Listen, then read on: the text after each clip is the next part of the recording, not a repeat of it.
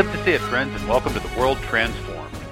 This program is your guide to an astounding future that lies ahead, one that will be here sooner than you think, and one that you have an important role to play in bringing about. At The World Transformed, we want to introduce you to what may be the greatest transformation of them all. The one that begins with considering and acting on the almost limitless possibilities that lie before us, and that ends somewhere beyond the reach of the human imagination. So, when does this amazing future begin? Well, today is the day. My name is Phil Bowermaster, and with me in the virtual studio is my co-author, co-futurist, and co-host, Stephen Gordon. Hello, Stephen. Hey, Phil. How are you? Well, I am super fantastic. How are you, my friend? I'm doing great. So subtle change there. If you got the change, give us a call and you get your $10,000 prize. Okay, but by that we something that's worth $10,000, and that would be a copy of this book that we co-authored. Right? That's right. So we'll give you. Hey, you know what, Stephen? Not only will I give you a copy of this book, listener, I will give all your friends, all your family, anybody you want. You name it, and I'll give that person a copy of the book, okay?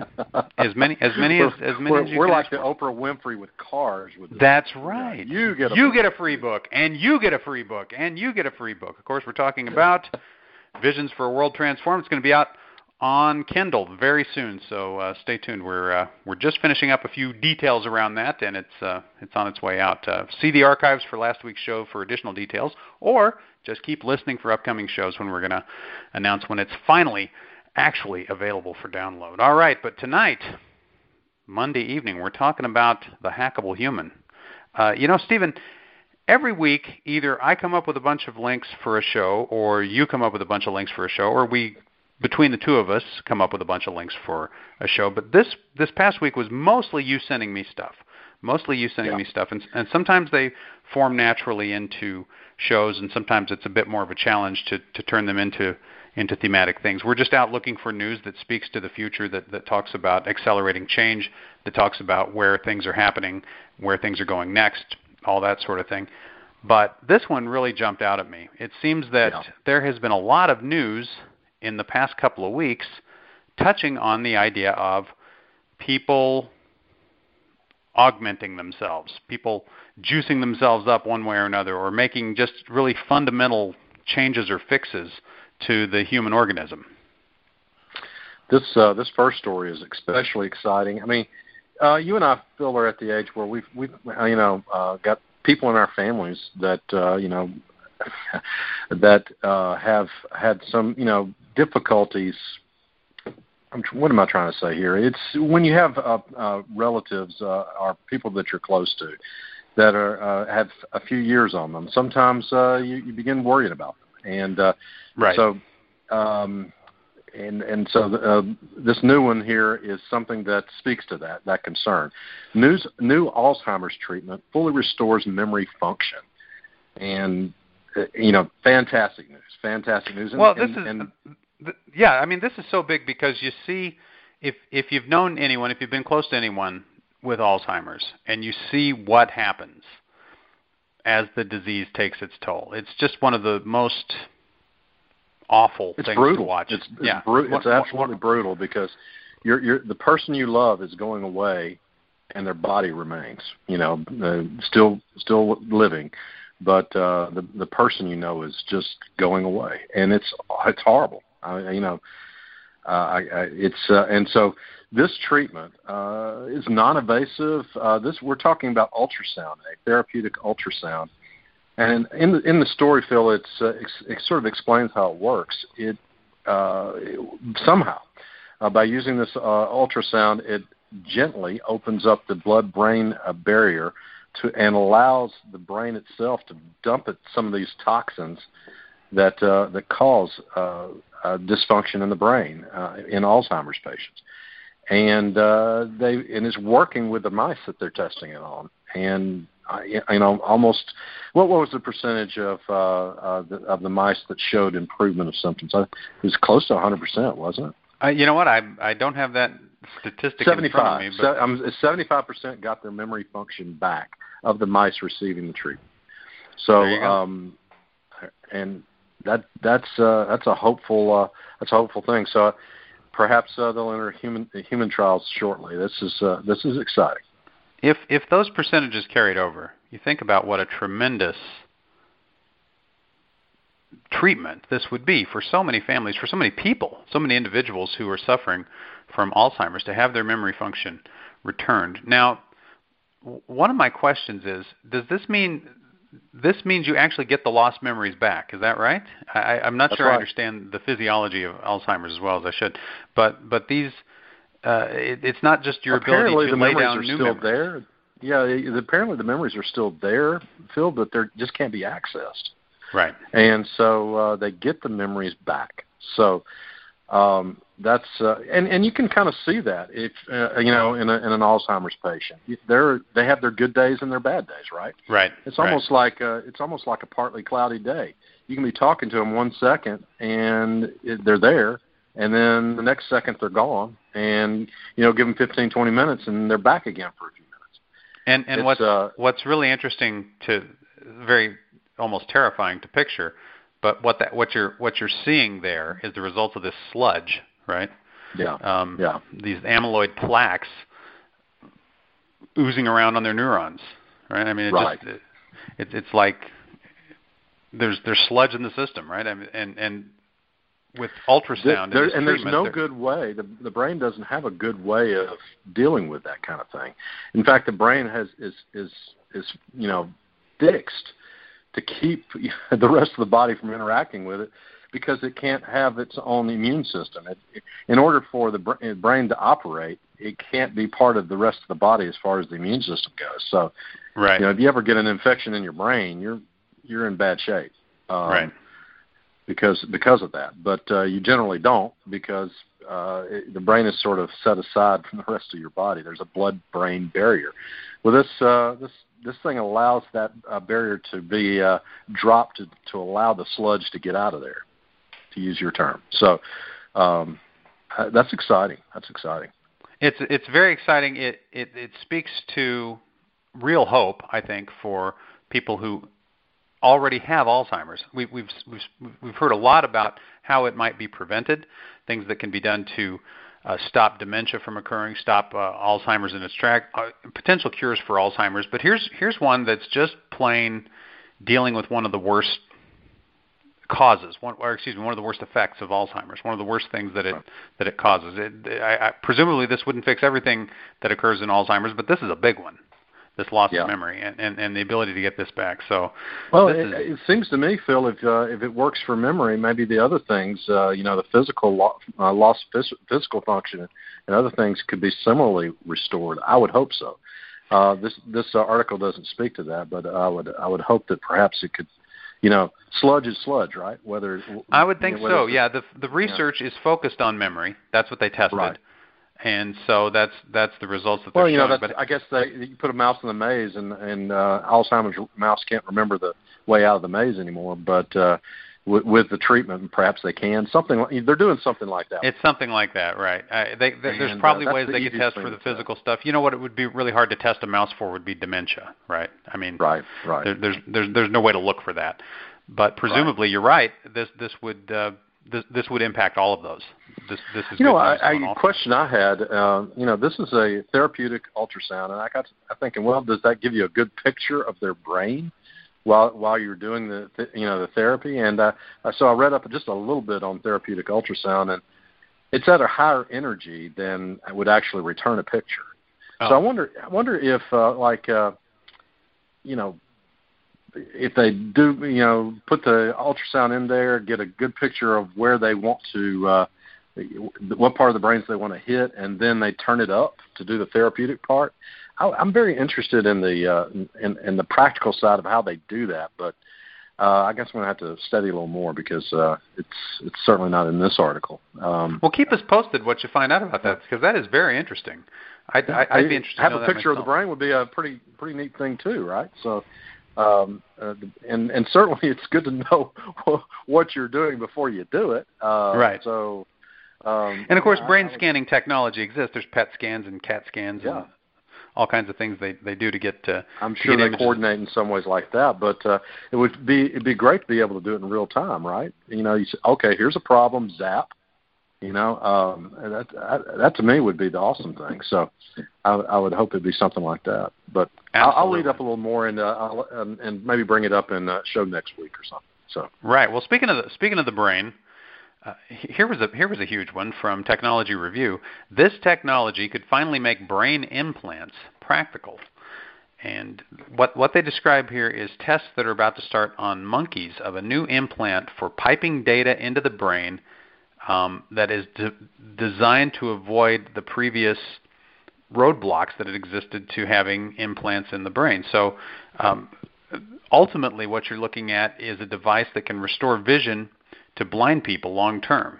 This is research that's going on at Harvard Medical School, and they're starting with monkeys, but it's not going to end with monkeys, right? This is again a big fix, right? We're talking about the hackable human here, but these are big hacks, right? If you can go in and shake up the amyloids in Alzheimer's, that's big. If you can put a brain implant in and restore vision, that is huge. Right. I'm not even sure that we should have called this hack. This is like human repair of the first order, don't you think? Oh yeah, this is to vision what a cochlear implant is for hearing. And so let me criticize the title of the article real quick. Make brain implants practical. Brain implants, Phil, have been practical for as long as we've had cochlear implants. That's a brain implant. Oh, very good. And if it gives you hearing, then that sure as hell is practical, I would think. If you get some hearing back. So then we've got practical brain implants. The thing is, we want to be able to do more with brain implants than we currently do, and so maybe this headline is underselling what we are capable of doing already. We certainly have implants for many things, including cochlear implants for hearing, and clinically depressed people. There's have implants that can help. If you're depressed to that extent where drugs are not helping, they can do implants, and it's almost like a pacemaker for your brain. Wow. That's remarkable technology there. And there's lots of brain implants already that are practical.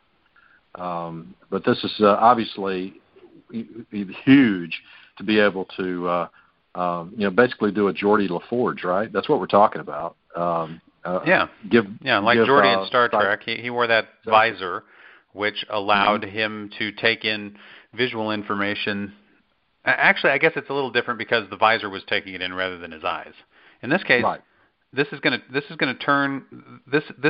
the interface that allows the information from your eyes to get into your visual cortex correctly. In the same way that the cochlear implant works on people who aren't deaf because their ears don't work, they're deaf because that wiring is messed up, and it fixes that, and it allows that information to get from the ear into the brain. Okay, I think it straight up is Geordie LaForge. Let me read this from the article. The device will be used to stimulate the visual cortex of monkeys to try to recreate the activity normally triggered by signals from the eyes, creating the sensation of sight without the eye's input. Oh, you're right. Okay, very good. We're talking about something like it probably won't look like a banana clip, like Geordie's eye visor, but it could, I suppose, be something similar to that. And that would be remarkable and very practical for people that need it, right? So. Well, as with the previous story, you're talking about just a completely life-changing, world-changing potential technology. In the same way the cochlear implant has been for people who could not hear, and suddenly sound is available to them. This makes sight available to people who can't see. And actually, come to think of it, it makes perfect sense that it would be for people whose eyes don't work as well as maybe for people whose eyes do work, but that wiring is mixed up. Yeah, why would you want to draw that line? So. Yeah, basically it's restoring vision to the blind. I don't know. If you consider that sort of thing a big deal. I kind of do. Yes, it's a big deal. That's me. I'm easily impressed. But I think you're right that the technology could finally make brain implants practical is really missing the point. But let's contrast it with this next one. this next story, outlawing microchipping humans, not so far-fetched. So most of us still don't have chips inside of our bodies. Cochlear implant being a brain implant, kind of an exception. I don't know that I have any chips implanted in me, right? Do you have any in you? None at all. I'm chip-free at the moment. At the moment, chip-free. Well, what happens, though, if there's handy ones available, and I'm thinking there might be something to help keep my memory in place as I get a little bit older. There might be something that actually I have vision problems and currently wear glasses for those. LASIK surgery is one option, but who knows? There might be an implant sometime that corrects my vision for me. There's all kinds of possibilities around this kind of stuff. All kinds of augmentations, enhancements that could potentially be done with a chip, but we'll not enjoy any of those benefits if doing that is outlawed. And that's what this story is. Outlawing microchipping humans, not so far-fetched, Nevada senator says. Here we've got a state senator in Nevada putting forward a bill to prohibit forced microchipping of people. Well, that sounds okay, obviously. Yeah. We don't want to force anyone to have a chip. Maybe. We'll come back to that. But would banning forced microchips have this bleed-over effect of keeping people from having beneficial chip technology implanted? Is there a danger there? What do you think, Stephen? You're the lawyer. I think carefully drafted bills could be basically what this Nevada senator is, state senator is. I believe it's a state senator. I think it's at the state level in Nevada. Yeah, state what he's talking about, I'm completely on board with. He wants to. Excuse me.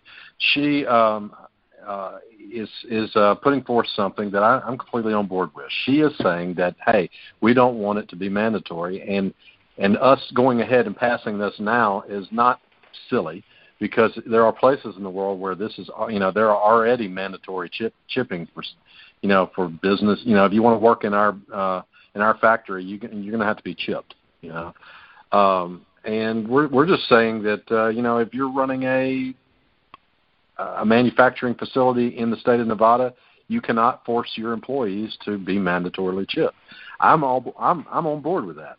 At the same time, obviously, I want to be free to chip myself to my heart's content too, right? Right. It seems like that's the danger. Things tend to become associated with the headline. And if the headline is, we're going to stop them from mandatory chipping, people get the idea that there's something wrong with any kind of augmentation. They get the idea that having the chip put in is the bad part.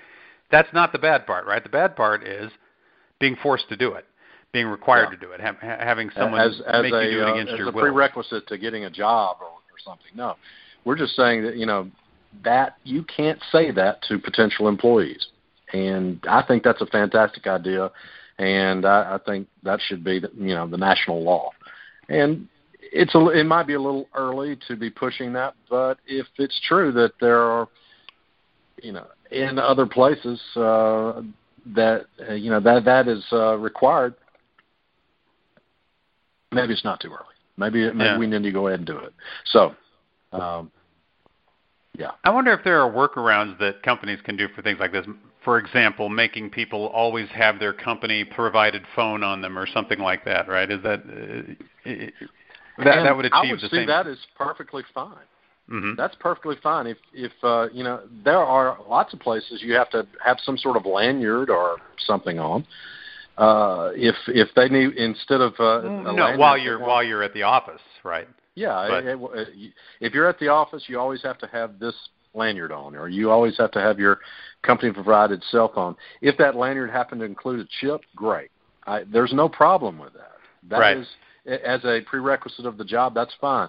But if you're requiring somebody to put something in their body in order to, that's a step too far. And I completely agree with State Senator Becky Harris. Let me name her since I referred to her as a man earlier. Let me go ahead and name her. Excuse me. Sorry, Senator. Yes. I'm completely on board with her, and I think it's wise. I think I applaud Nevada if they're going to push this through as a leader in this. I think so too. I think so too. My sentiments are exactly on board, in line with yours, and I think the danger of people being forced and the risk of overreacting to the potential that this kind of technology can provide, these are about equal. So we have to be really careful with this.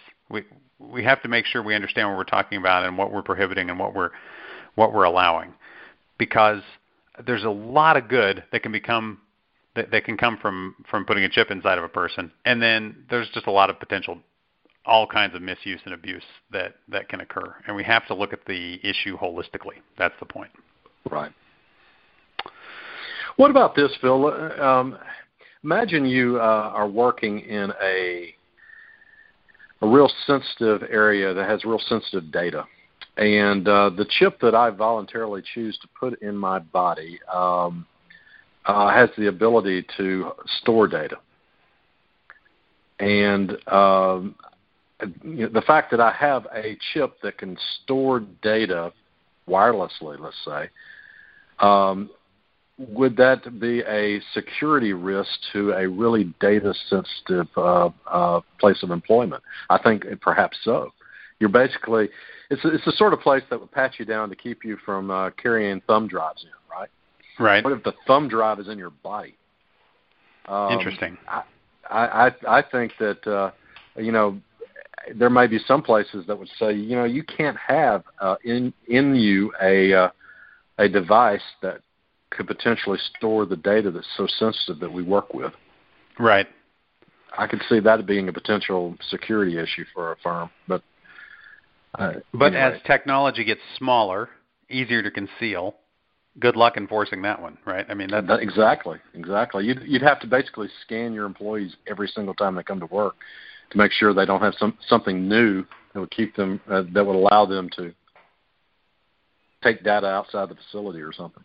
Yeah, and potentially that would have to be a very thorough, very extensive scan, I'm thinking. Yeah.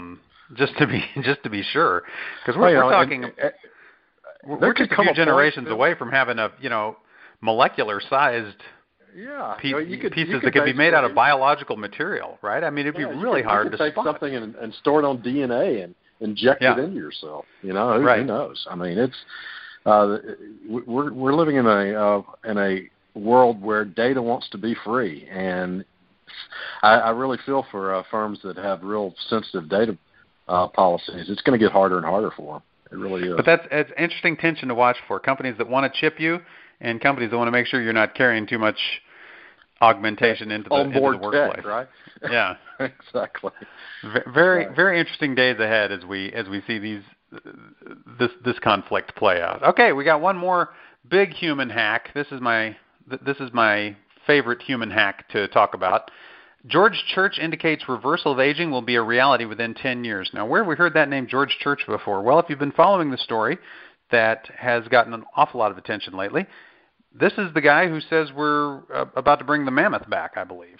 He's a big CRISPR advocate, and he is doing research around using the CRISPR genome editor to... Is he at Harvard? Seems like... Yeah, Harvard researcher, that's right. Yep, scientist.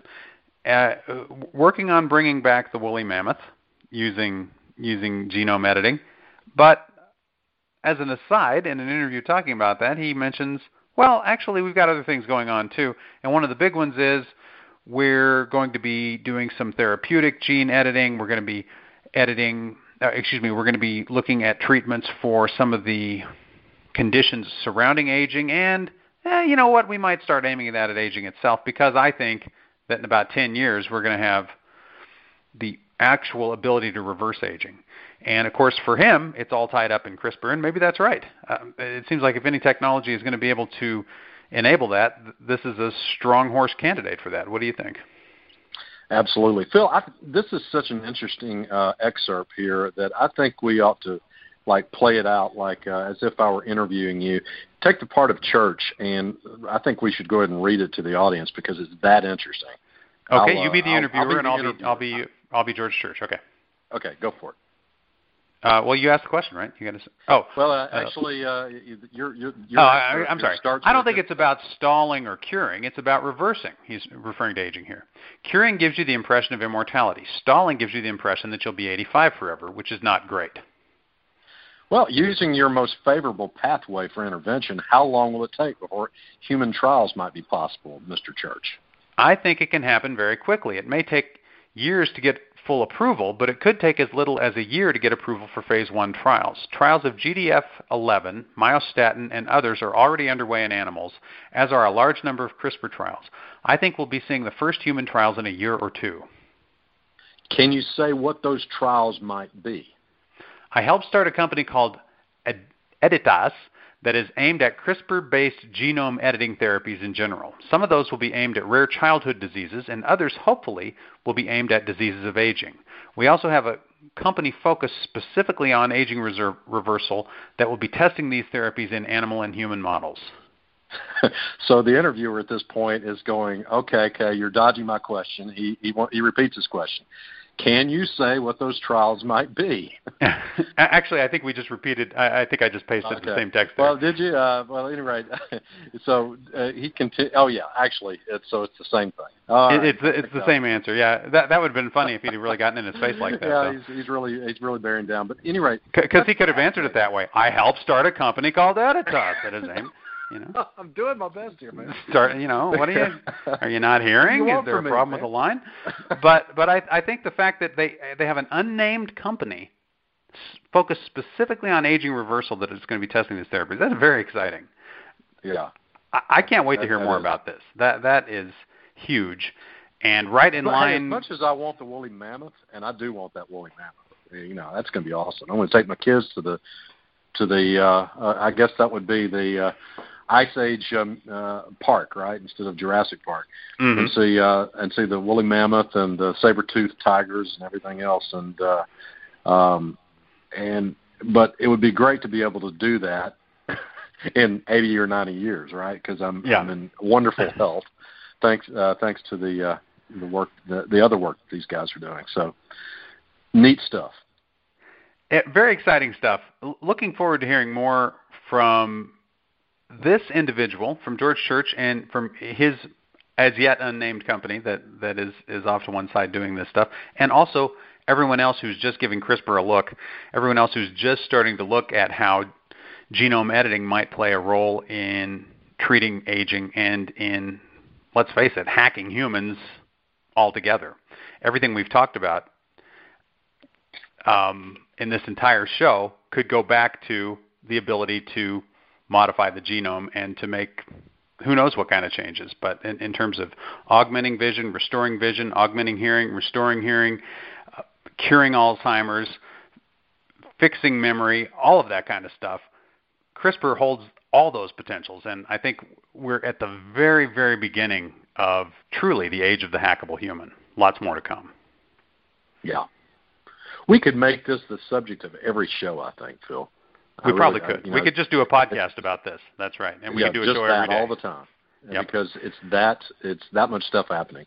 But, there's more in the future than this. So, and speaking of which, we're going to have to come back on Wednesday and talk about some of that, including pizza delivering robots. That's also important, in addition to... in addition to being healthy enough to enjoy the pizza in 50 or 60 years, you can have it delivered automatically. So we got more to talk about. That's right. Fun stuff. Great talking with you, Stephen. Thank you all for being with us. We will be back on Wednesday with a brand new show. And until next time, live to see it.